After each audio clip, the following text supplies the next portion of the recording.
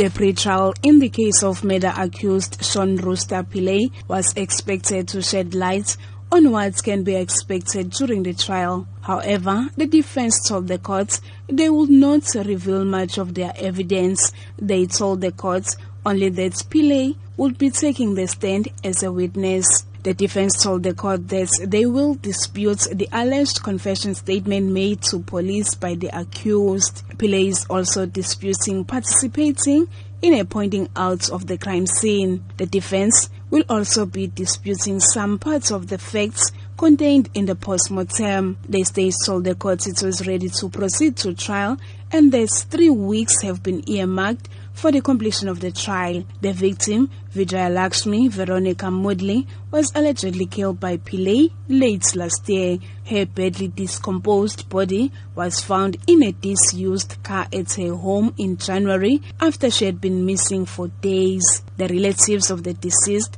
have been attending the court's proceedings, hoping to get answers about the motive for killing her. The relatives say they are now waiting for the trial to get closure. The trial will start on the 8th of May. I'm Nonkulego Hlope in Durban.